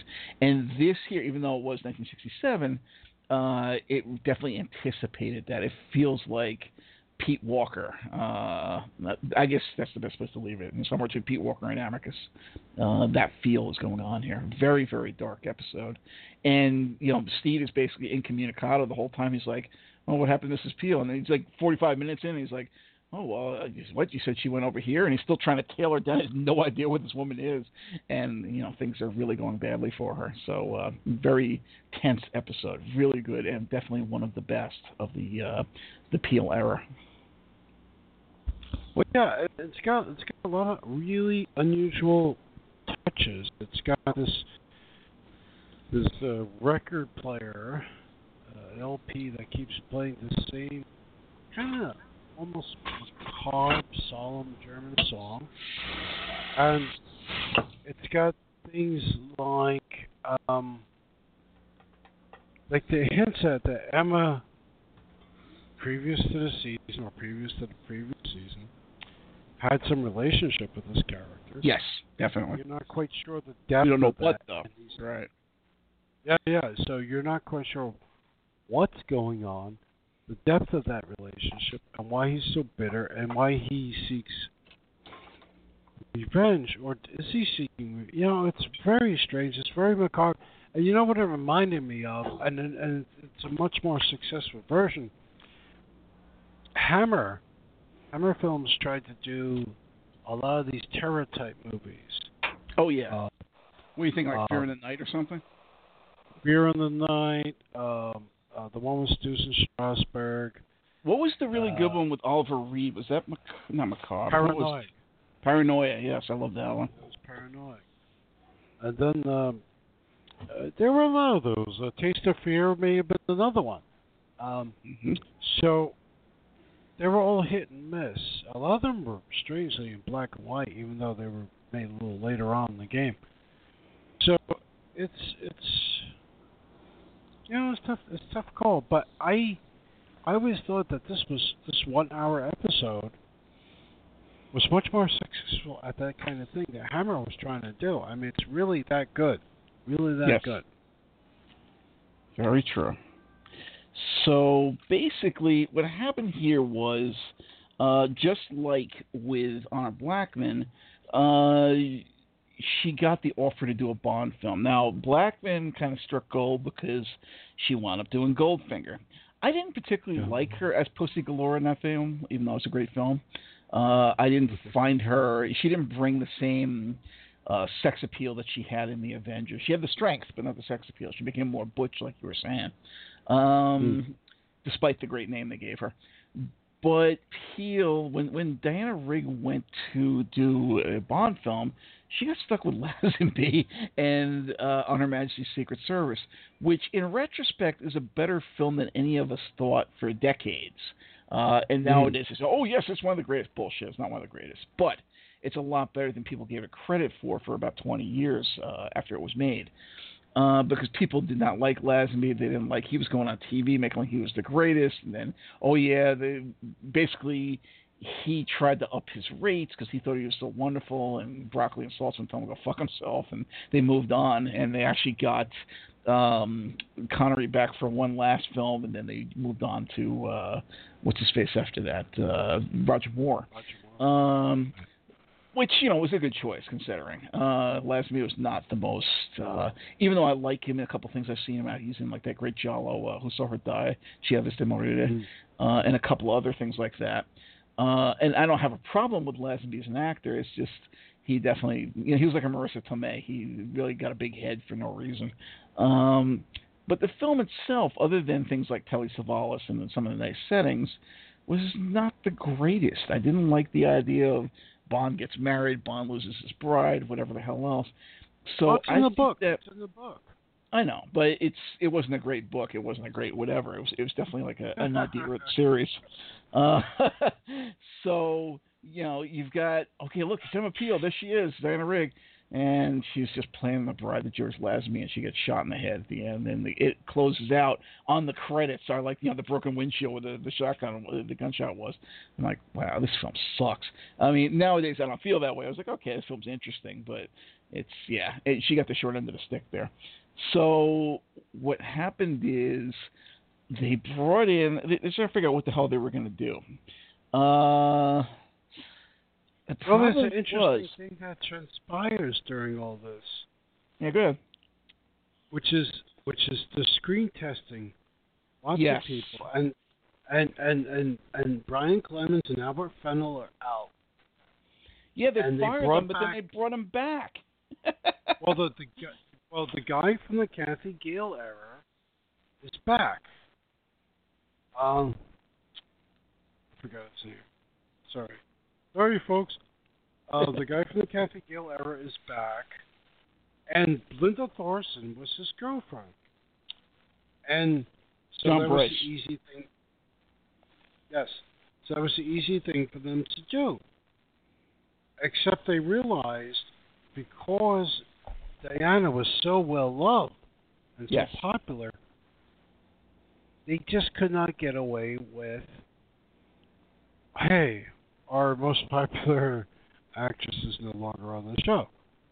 So actually, after they finished shooting, and then I'll let you go back to Tara King. I'm sure you're going to rip her apart. But because they realized, like, how do you not realize this? She just, she stopped working. She went to the Bond movie. They took another year off. British TV, thank you so much. And the screen casting, he decides to hire his girlfriend. Okay, cool. And apparently they wanted to dye her hair blonde, Linda Thorson. Yes. And they burned her scalp, and she winds up doing the first few episodes with a wig. Yep. And apparently he couldn't even use the first few episodes because something went wrong. I'm not sure what's going on with this. They have to, after she finishes work on Her Majesty's Secret Service, they actually had Diana Rigg come back. So Yes. the first episode of the new season with Linda Has Thorson, Diana Rigg which in it. actually which undermines Linda Thorson because Diana Rigg's in the whole episode. Yeah. And Linda Thorson only shows up at the very end. Yep. Okay. Which actually almost saves that episode. But as you had mentioned, Linda Thorson was cast for one reason and one reason only. She was at the time, producer's girlfriend. And she was green. She didn't have a lot of experience under her belt. And she was told, because she was, and you can watch the screen yourself, she's kind of fucking fat. So they told her she had to lose, I hate to say 10 stone, but they told her to lose a ridiculous amount of weight just to get on air. So she was even fatter than she is on air. Which really, especially at the time, was like, what the fuck? Are you crazy? You can't have somebody like that on screen. You just lost what was universally across, both continents at least, acknowledged as one of the most beautiful women on television. And you're going to bring some, boring fat broad on? What are you, crazy? No, Talk about nepotism. She was a chunky chick. Yeah, she was a chunky chick. That's exactly right. And she still was a chunky chick after losing however many stone they told her to lose. You got this girl, Tara King, Linda Thorson, who was a bad actress, remained a bad actress, she had no freaking personality. Basically, her thing was that she's an English rose, which is code for she can't fucking act and she's boring. She had short hair, which is already unappealing to me. And I assume a lot of guys out there, they've done scientific studies that guys tend to prefer long hair, whether they have it up or down. She was kind of like, who was that horrible one? Rosemary Nichols from Department S. Same idea, not as bitchy. Definitely more like doe in the woods, deer in the headlights kind of a thing. That's how she acted. She was like a deer in the headlights all the time. She was just terrible. There's no two ways about it.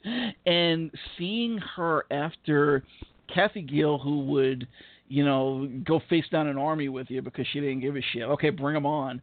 And then Diana Rigg's Emma Peel, who was, not as believably tough, but certainly was sassy and definitely unafraid to take things head on, and with a smile and a sexual joke in the middle of it. Now you've got this girl who wouldn't know sex if it bit her in the ass, her big fat ass, and the episodes are bad. And what they start doing is, the funny thing is they have brought back the guy Bryce who had done the Kathy Gale episodes, because they figured, okay, well, things are getting a little too wild. Let's make them a little bit more realistic. And instead, they canned him. They brought back Clemens. The whole thing went crazy. Actually, Clemens went away after a bit. So this whole season was just a fucking mess, period. But what happens is they made it even more campy. And they brought in a really weird homoerotic subtext, because they decided, okay, what Steed and Tara King weren't enough, because I don't know if she just wasn't trending well with audiences or what the deal was. But they decided, okay, let's bring in somebody that's like, home base for them, I guess. Somebody that they have to check in with, their superior. And they brought in some big fat fucker called Mother. Some guy that was like, I don't know, he had like a beard and a full beard on him. He didn't look that old to me. It wasn't like he was a Sidney Greenstreet. I guess they were shooting for that Nero Wolfe kind of thing, speaking of Sidney Greenstreet. He was in a wheelchair. Yes. Right? But right. Yeah, but he was a hugely fat guy, and he was. You can't watch this guy act and say he wasn't supposed to be gay. I mean, he's just so hoity-toity, effeminate, flouncing about, if you will. It's embarrassing, actually. So they've got Mother and Tara King and Steed, and it just gets really jokey and really stupid and really, really campy. I don't know if they even bothered trying to redo old episodes anymore, but it was really jokey, and it's just hard to watch her because he will send her off on adventures, if you will, and it's almost like he doesn't even want to do it because she knows she's going to fail. She's horrible at doing whatever she was supposed to do in the first place. Like, here, go and find out what's going on at this hotel, and she would totally fuck it up in the first 3 minutes. Everybody knew exactly who she was and why she was there. These episodes were just the death knell of the series. I'm amazed that it went on for almost a year here. We're talking about, September 68 to May 69. So it actually went for a full season, but I don't know why. These episodes are horrible. I don't know if there's anything good in the entire Tara King run. It was just actually painful to watch. The only one I could think of that was not that bad, I kind of like this one, was Fog, which is the one where they sort of have a Jack the Ripper kind of a thing going on. That one worked despite her. But it really was despite her. And Steve becomes really kind of goofy. He's become this really safe father figure, jolly uncle sort, reporting to this guy who maybe his boyfriend or something, this mother guy, who's always kind of lounging out by a pool or whatever. I remember him floating in a pool a lot, even though you say he was in a wheelchair. He's surrounded by beautiful women. Yeah, but come on, really? You saw the way he acted. You tell me he was like a beard. It was really. He was. What's the word? Metrosexual. I was thinking. I don't think metrosexual. Back then. No, I think he was. I can't think of the word. Oh my god. Yo, there were flamboyantly effeminate. No, lots of characters like that, like George Sanders and Subaru. Obviously gay character. Yeah. Surrounded by beautiful women. That's actually what was funny about Subaru. I finally saw the original one. I'm like, he's so obviously not interested in them. Obviously, George Sanders was gay, like you said, but it was like, wow, this is really kind of pushing it. Who cannot see this, that he really doesn't give a flying fuck about all these women around? But yeah, I mean, Mother was really, really over the top, and these episodes are really over the top. So, and very Dayglow and campy all around. So, but go ahead. It's no secret that I hate this season and I hate Tara King. But go ahead. Well, no, I'm not a huge fan either. But the Forget Me Not, again, mentioned on the outset of this poor slaughter of the young Linda Thorson, who actually was at a convention. I never got a chance to talk to her. I don't know what the hell happened. Famous misstep on my part. Let me hide. You're going to make fun of me on the air. I'm going to run. The Forget Me Not, I really liked that one. I actually thought it was sweet. I actually thought it was bittersweet. I actually thought that was one of the best.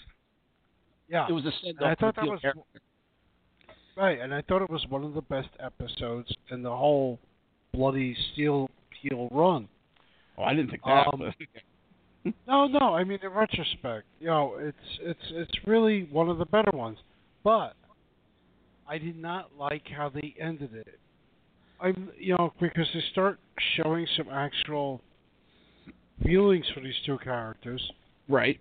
And then, waiting outside is my husband, who's suddenly alive from the Amazon, and he looks just like you. Yeah. Bye. Well, see, we thought that was funny. I was not a fan of the fact that they broke up because it was like you said, they were obviously, I hate to say in love, but they were involved throughout the entire series more or less, with the Peel and Steed era. And that was part of the dynamic. That was what people liked about it.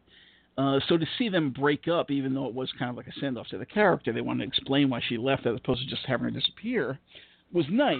But it was kind of, when we saw that he looked just like John Stewart, we both laughed our asses off. Like, wow, that's really cheesy. But, in a way, it kind of worked. I was like, okay, well, I guess that's cute in its own way.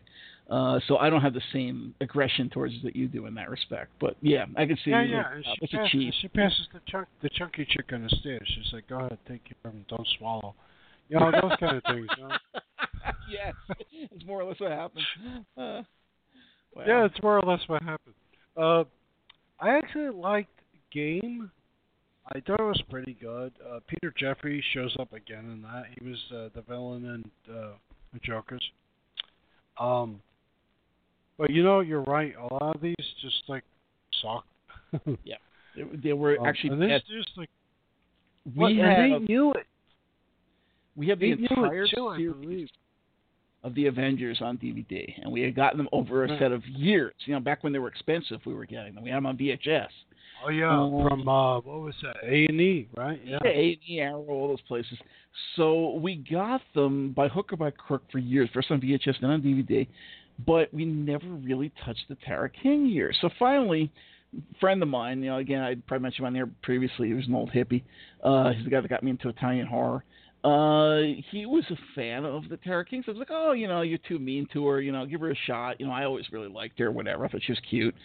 All right, so we gave a couple of them. I found them cheap. It was like $5 or something for, when we had the part seasons, they would give you like these box sets of like 2 discs, and each one was like a half a season. So we got a half season of the ones she was in. Well, I guess it would have been 4 sets of this to get her entire run. We got 2 of them. I don't remember what was the first half or the second half. I know it had Fog in it, which is the one I like. I asked my wife at one point, I was like, should we try to find the others? She's like, I don't care. So that's kind of the feeling about this. Whereas, like I mentioned, she was a huge Kathy Gale fan. She loves Emma Peel, even though she laughs at her bad karate and her big feet. We watched what was available of the Dr. Keel ones, and of course the audios from that company that shall not be named. Bit if you heard me do that. And yet she really didn't give a shit about these. Me personally, I probably would have got them just to see the rest of them and say, okay, well, that's it. I put them in the bed, and that's the end of it. But her taste was just not worth any freaking money because neither one of us. Did you realize there are 33 episodes with freaking Linda Thorson? Really? That many? That is an amazing length for a season. I'm shocked. Yeah, so that means you have to go back and rewatch. Oh, God.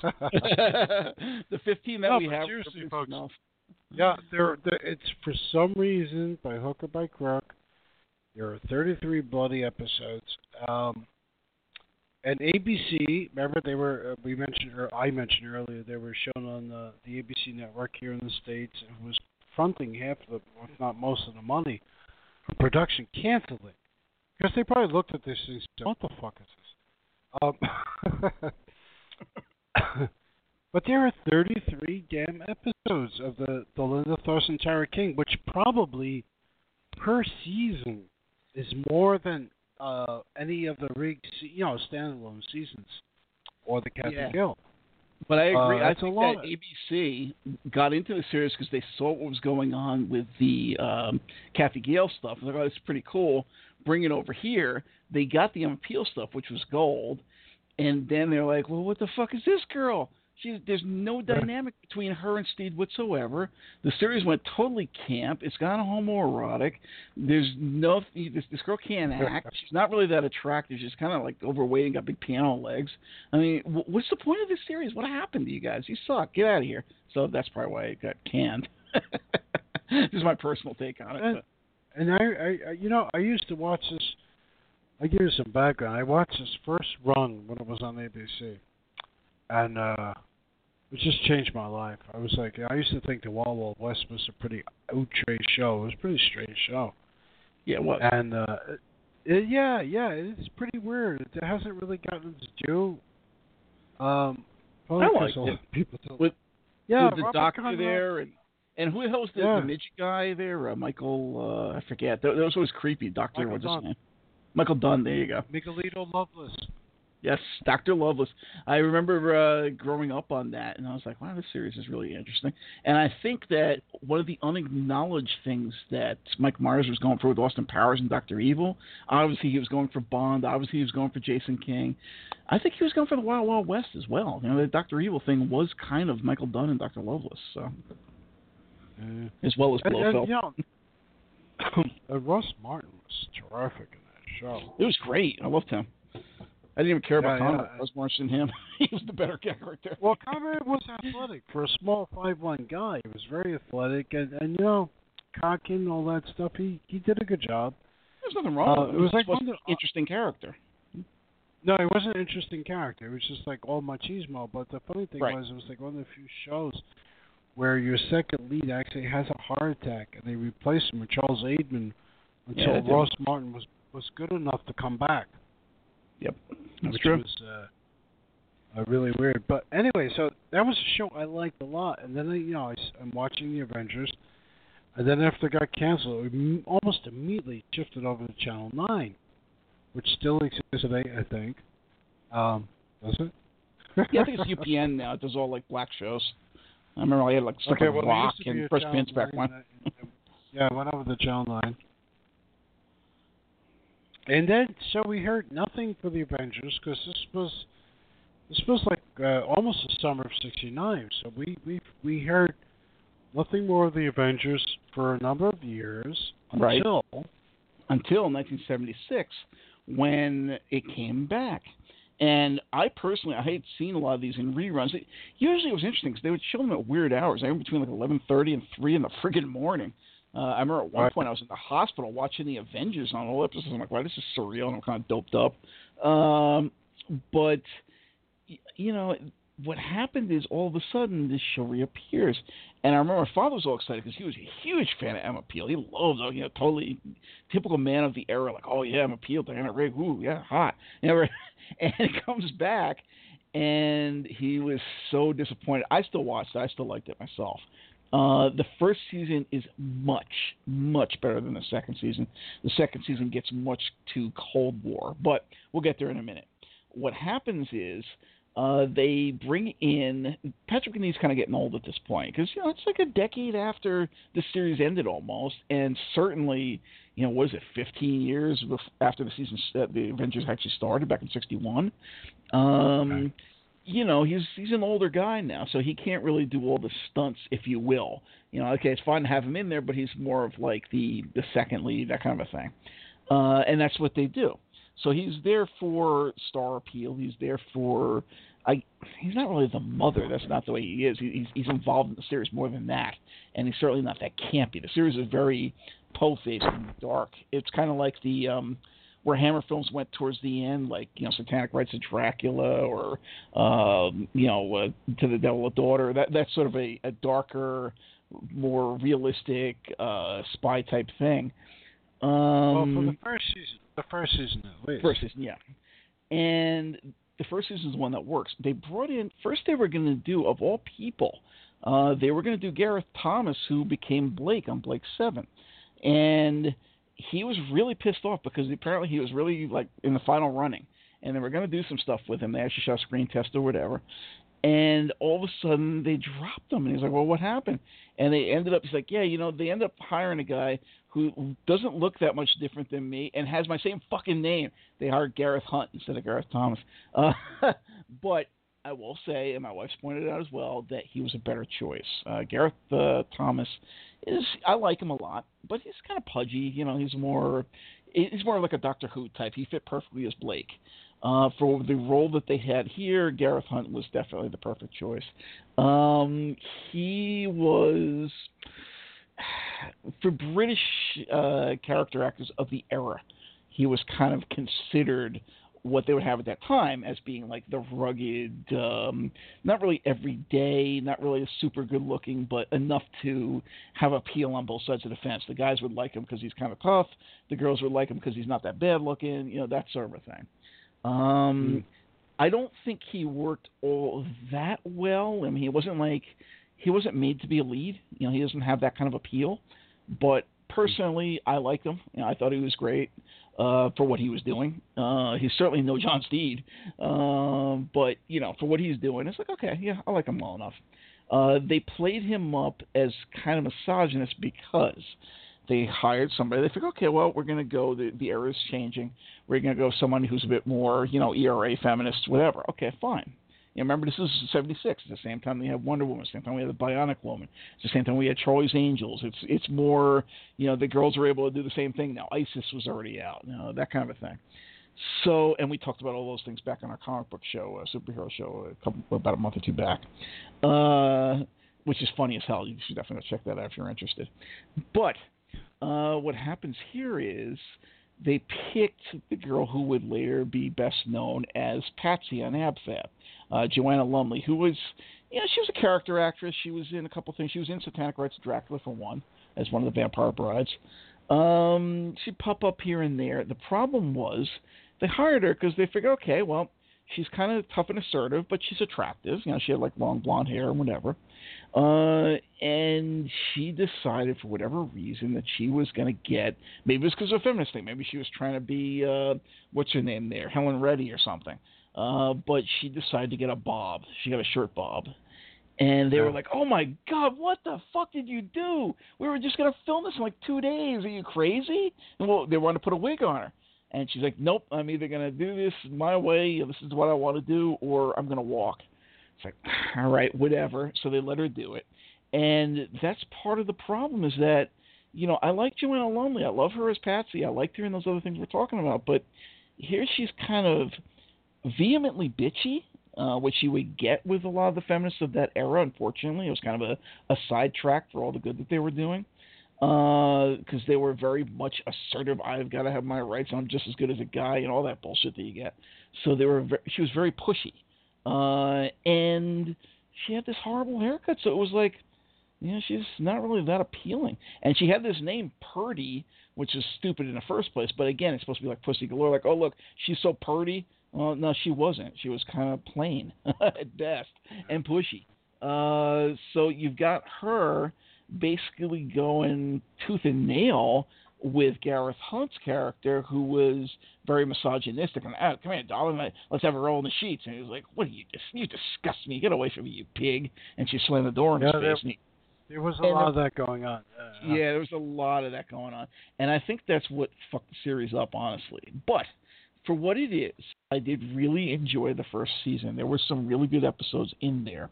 Unfortunately, one of them was a Cybernauts episode, but there's some good episodes in here. And one of them that is not a Cybernauts episode had Peter Cushing in it, actually. I remember one where they had a town that was basically abandoned because there was like poison gas testing or something what the Russians were doing. There was another one set in a school, a public school during the summer. Really decent stuff. Surprisingly good, actually, if you are looking for more of, I guess, closer to the dynamic that they were doing in the early Kathy Gale days, or even before that with Dr. Keel. It's very Cold War, it's very spy, so it's not that like low-rank crime shit they were doing back then, but it's got that very grim, realistic feel. And if you can put up with that dynamic, that catty back and forth between this hyper-feminist and this nasty misogynist, and then occasionally having John Steed pop in and offer a word or two of advice and raise his eyebrow and give a little charm and then walk away, it worked pretty well for that first season. I really do like season 1 of 76. The problem is season 2, when you start getting into... Go ahead. Before you get into season 2, I wanted to say, season 1 also, the one thing not mentioned, this was not a British or an American production. This was French and Canadian. Yes, that's true. Yeah, there were fans in France, and there were fans in Canada, and the two did the money. Yep. They could have ponied up the money. And the cast of characters, our supporting cast, you mentioned Peter Cushing, you got Peter Jeffrey again, John Carson, Ronnie Lacey, who we mentioned a number of times on this show, most famous Raiders of Ladex, Shea Bell, who was also lots of stuff. And in a two-part To Catch a Rat, which is one of the times it's about, I would say 6-7 episodes in, where John Steed actually, the character, makes a more assertive appearance. Ian Hendry shows up. Yep. And it's suddenly a very interesting show. It's a very interesting dynamic, also because there's an alliteration to whether this is Dr. Keel renamed. Yes. They kind of fuck with us a little bit on that one. And that's probably one of the reasons why it was a two-parter. There's actually one other thing I didn't mention, which is, because I couldn't remember the name, I just took a look. The character's name that Gareth Hunt played was Mike Gambit. And those, once again, going back to the comic thing, those of you who are into the character Gambit, this is kind of where they got him from. Yes, okay, that character's supposed to be a Cajun and a thief and all other crap, but if you look at the persona and the way that he acts and the way that he relates to other characters, he's Mike Gambit. So there you go. Once again, another cross relation to the comic book world. Go ahead. Now, in the second season, which is much shorter. Yes. And there's a reason for that. You have Clive Revell, Martin Shore, Ferdy Mayne. Yep. A lot more Canadian character actors. Simon Oates, which you guys might recognize from a couple of Hammer type pictures. Carolyn Munro popped up one. Lewis Collins from. They were trying to make him a big thing after David Warbeck. The Final Option, actually, I think that was. The thing was, so what's her name grew out of here, and Joanna Lumley grew out of here, and it became long and luxurious. But he also became ultra feminine. Did you get that feeling? Yeah, they kind of lost the dynamic of the first season because they sensed that it was grating on people, especially at the time. Even now, that would be like, wow, she's really nasty to him, and he's really an asshole. And you could say that, okay, he deserves it, or vice versa. But it really wasn't a winning, like, oh yes, I really like these two characters. Like, wow, these pair of like assholes sniping each other all day. So they probably had a directive to cool her off, and maybe to some extent cool him off. I don't think he was as nasty in this season either. But what happens is they make it very, very Cold War. Now, obviously, we were in that period during the SALT talks and everything else, Brezhnev and all this. It was a dicey time, and Andropov there for one day, or whatever the hell it was. I think that was a little later. But before he got killed, the premier ship and he was dead in like 3 days. This was a really questionable move, making it so directly real-world political without having the stories to back it up. So all of a sudden, instead of, okay, here's the, quote, unnamed spies that are, testing chemical warfare in this town, or here's the resurgent Nazis that are doing whatever, that kind of thing they're doing in the first season, all of a sudden every single episode is about the Russian communists, and they are doing X or they're doing Y, and there's a lot of military stuff in here, and it just doesn't fucking work. I mean, everything that was good about the first season is absent, and anything that is here isn't enough to save it. It's just like, what did they do, like 8 episodes and then gave up, which says something. I mean, it's really short. Yeah, it just doesn't cut the mustard. Even now, I've got the sets and they're split. I always watch the first one. I never touch the second one. Well, the other thing too is that they also gave, I don't know how he felt about it, gave Patrick McNee a lot more to do with Steed in the second season. Yeah. Almost to the point of, it was like the old Avengers where Steed was the star and these two people were his helpers. Gareth Hunt did not get the screen time he got previously, that's for damn sure. And there's another thing, the budget dropped. You could tell that they're spending less money on these episodes. Sure. Well, also, you mentioned something before.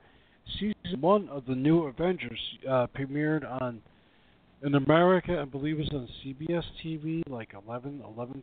Back in the days, they were doing weird things like 11:35 to 12:40. Yes. What? Yep. What is that? All the But time. the second season actually showed closer to 1 a.m., which is the kiss of death for anything. Who the fuck is up at 1 a.m.? It's true. Especially if you have to work the next day. So it's not a complete disaster. I mean, they changed things. Good to see Steed more at the forefront. I think To Catch a Rat was definitely a point in the right direction. You know, we're watching it for Steed. Come on, you know, let's be real about this. Yeah. But I think making Joanna grow her hair longer and then making her more feminine was a mistake. No, just make her grow her hair longer. She could be the same character. Exactly. And so you want to have Steve be more assertive like it was in the old days. That's cool. But do you really have to come back on Mike Gambitt's screen time? You know, it just got kind of wonky, and it just died. The funny thing is, so this kept the interest in the Avengers going. And so we finally got a feature film. Do you remember this? I don't remember a feature film. Oh, let's talk about the one from the 90s, that Uma Thurman piece of crap. That one, yeah. Oh, my God. I was going to forget all about that one, but go ahead. You know, remember that one time we went over your place and you said, what did you think? So you liked that Avengers film, and you were talking about the Marvel Avengers, and because I knew you and I knew the kind of stuff we were usually talking about, I thought you meant that one. I'm like, that film was terrible. What are you talking about? Oh. Yeah. So that's what I was thinking. Uma Thurman's Avengers. Oof. Wow. No. But go ahead. Say what you got to say about it. Well, I have nothing to say about that one.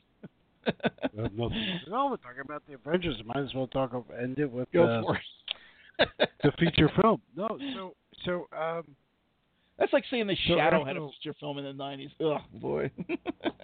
Yeah, but all things considered, that's much better than this. Yes. So is the Phantom of Billy Zane of all people. Yeah, there's another one. Wow, what a bad era the 90s were. Go ahead. Yeah, but they're all better than the Avengers. So the Avengers is like this beloved show we've been talking about for about 2 hours now. And it's a cult phenomenon. And you get to talk about Diana Rigg or Patrick McNee, both who I met, but maybe another time. But season went off the air in 1977. So all of a sudden, you know, there's more interest in it again. I don't know, maybe the DVDs came out, whatever it was. And there's interest, and there's going to be a feature film. All of a sudden, everybody's getting really excited. And Sean Connery's going to be in it. Ooh. Well, yeah, you know, it's a possibility that Patrick McNee is still alive. He's still, at that time he was whatever age, and Diana Rigg didn't look like she was dead already. So, you know, there were possibilities. Maybe even for cameos. So the first thing was, it's being directed by a guy who did a Chevy Chase movie. What? Yes. And he only did 1 or 2 of them. Like Jeremiah Chepchik, whatever the fucking name was. Right. I was like, what are you, crazy? And then, this is true. And then they hired Ray Fiennes, who, you know, stage actor and, you know, not a man to bring anybody into seats, but okay, maybe. And then Uma Thurman, who I didn't know was British, but she's British right now. But she's not. So, But, you know, she was a hot number at the time, even though I wasn't too much of a fan, so I can understand them casting, oh, look, here's our hot find of the moment. I would rather they put someone like Julie Delpy in, to be honest with you, if they're going to do that. Or Angelina Jolie. Well, yeah. Actually, you know, Uma was much better in Kill Bill films. You know, but that's another story altogether. So, we got Ray Fiennes as John Steed, Uma as whatever she is, Emmett Bill. And we're gonna have a villain, Sean Connery, of all the fucking things. Wow, really? One of the few movies he made before he retired. And so it's a big mystery, and all of a sudden it gets delayed. And then rumors they cut like 30 to 40 minutes out of it. And they release this 85-minute movie, and nobody makes a movie that's 85 minutes. Yep. And I saw it, and I was like, oh, this is so painful. Yeah. I remember they didn't have mother, they have father, who was a girl. Yes. And you know, the funny, weird, freaking thing about it was, what we were watching was somebody's, you know, I used this term before in the show, somebody's misinterpretation of Avengers. It was half-assed fanfic from a country that didn't understand it. I don't have no idea. Yeah. You know, it's typical mainstream Hollywood. That's the problem you have nowadays. You got some stupid, like, you know, studio exec that's been sticking blow up his nose for the last 20 years, has no fucking clue about anything, says, oh, yeah, who you got on the list for? Okay, well, we're going to put in Uma Thurman. Oh, great. Okay, anybody else? We can get Sean Connery. Perfect. Greenlight it. They don't know anything about the project. Ray Fiennes was not honesty. It was okay. Uma Thurman, well, wait a minute. Uma, if we really stretched our minds and accepted, all right, possibly. But to do the whole movie in the vein of a Tara King episode, which is the worst season going, was a kiss of death. It was jokey. It was very nudge, nudge, wink, wink, and that only works, you know when. It just didn't work. And then Sean Connery, who's like gonna die soon, probably because he's old. That'll be a dark day. So anyway, Sean Connery's playing this bad guy who had a coterie of villains who dressed up as teddy bear-headed villains who wreak havoc with mother, father, whatever the fuck it is, and and all the other spies. I mean, there were cool elements that harken back to the black and white 60s Avengers, things that we liked. Too much of it is stuck in the Tara King thing. And I think probably the longer version either would have helped it or hurt it even more. I don't know where that is. I've never seen it. 3 words for you. Dark Shadows movie. There you go. That's what the Avengers is. Oh, Tim Burton? Yes, that piece of shit. Same idea. It's utter blasphemy to any of the original iterations. But hey, you know, somebody must have greenlighted this fucking thing. God knows what they were snorting, but they missed the coke and they hit the Ajax or something, and they'll give them the idea to greenlight this. I don't know. and this will go down as one of the biggest bombs ever. Actually, if you research like box office bombs. This was huge because I think they spent quite a lot of money on this, and it was a disaster. Wow. And it just goes to show you can make a masterpiece on almost no money, but you know, throw all the money you want in the world at it, it's still going to be a piece of shit. Yeah. Well, that all being said, we discussed a beloved British TV show tonight through its many iterations, and you sure you don't want to get to your Shirley Eaton story? Oh, Shirley Eaton. Another night. All right. But okay, right. We have a few minutes. So, I did meet Diana Rigg and I did meet Patrick McNee, but Diana Rigg's story is much better. I had a friend back in the 70s who was a huge fan of Diana Rigg. And we started hanging out, and this guy, I don't know, maybe he was in a Diana Rigg fan club or something, and he used to always go see her perform on stage. And she did something called Jumpers, and she did Pygmalion, and all this kind of stuff.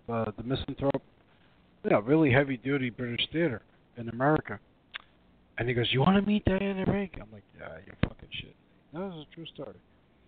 He goes, "No, I met her lots of times.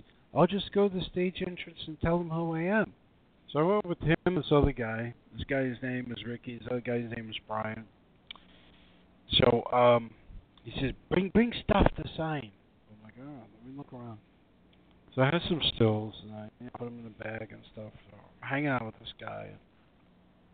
So he goes to the stage door. They're going to tell us, oh, fucking go away. And he says, no, wait here. So then they open the doors. Oh, yeah, she'll see you. I'm like, really? Wow. So we go into her dressing room. Yeah. And she knew this guy. She was drinking wine like no tomorrow. Red wine, buddy. And so she was very nice, very sweet. And so she signed a bunch of stuff for me and proceeded to spill wine all over everything. So I still have in my possession the only time that like Patrick McNee signed the same still that Diana Rigg did from the Avengers, and it's tinted red in parts. She was a very nice woman. She posed for lots of pictures. I saw her again about a year later, and then these guys disappeared from my life. That's another story. They got kind of weird. Yeah. Weirder than that, yes. Well, you know, it's like, oh, really? Yeah, sure. Yeah, I'll go along with you. Let's see where this goes. I'm like, oh, shit, yeah, you tell me the truth. Okay. I don't know how this happened, but, you know, it happened. Patrick McNee was in New York at the old Forbidden Planet location years ago. Yes. He wrote his first book. I think it was called Blind in One Ear. Right. Very nice gentleman. The day I went, there was like 4 people there. Wow. And I was like, yeah, I know. There were like 4 people online, so I got to spend quite a bit of time talking with him. I got the book. He signed the book to me, and it was like, it was a pleasure to meet him. And it was a pleasure to meet Diana Rigg, you know. But even though she was drunk. yeah, you know what? She was dating it was kind of controversial in the papers. While she was in New York, appearing in this play, she was dating some lord or fucking duke or some shit. I was making the gossip columns because he was married. Who cares, right? But she was followed everywhere by the paparazzi, like the TMZ of its day. Right. Very strange. Well, I did see the show she was in. That was the other thing, though. Hanging out with these guys, we saw, I think it was Misanthrope. Okay. The Moon for the Misbegotten with Jason Robards, but she was completely nude.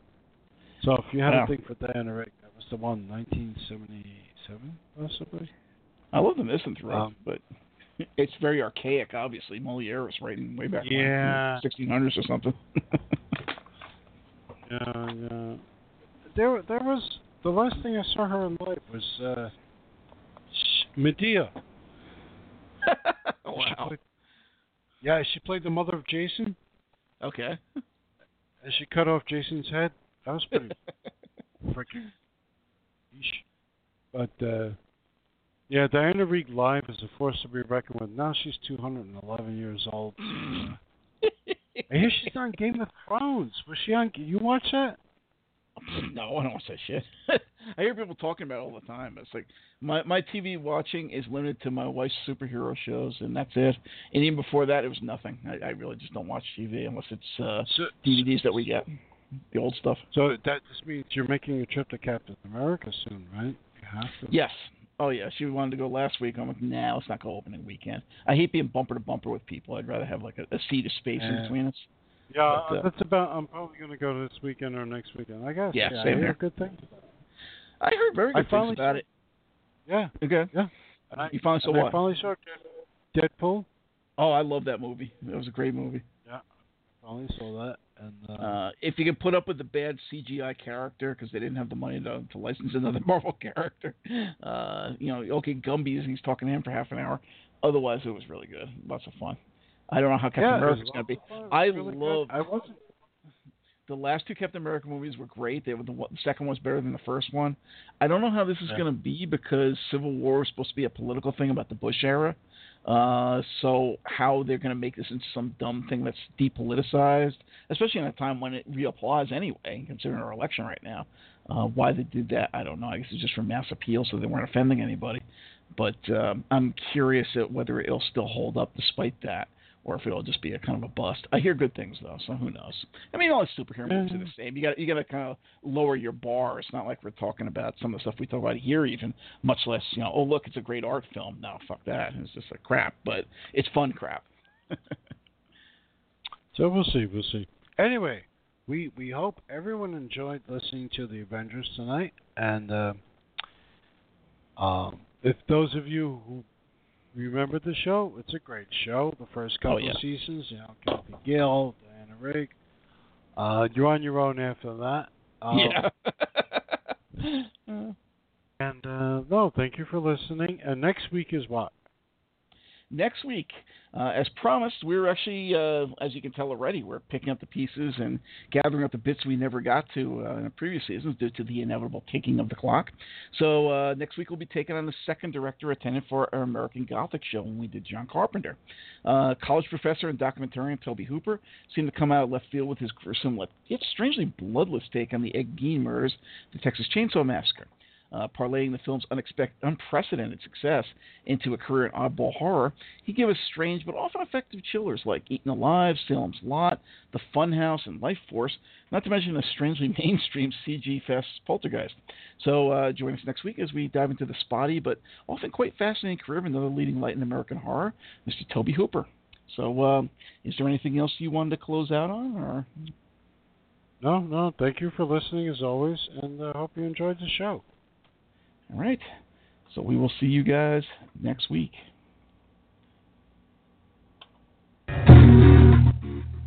Thanks for joining us tonight. We hope you enjoy our little drawing room chat on the classic Avengers. Next week we talk to Toby Hooper. If you'd like to contact us here, comments, suggestions, or you're a filmmaking musician and like to join us on air, drop us a line at facebook.com/WeirdScenes1 or our website, WeirdScenes1.wordpress.com. You can also find us on Twitter at twitter.com/WeirdScenes1 or at WeirdScenes1. Weird Scenes Inside the Goldmine, brought to you by the Big Papa Online Network on Blog Talk Radio.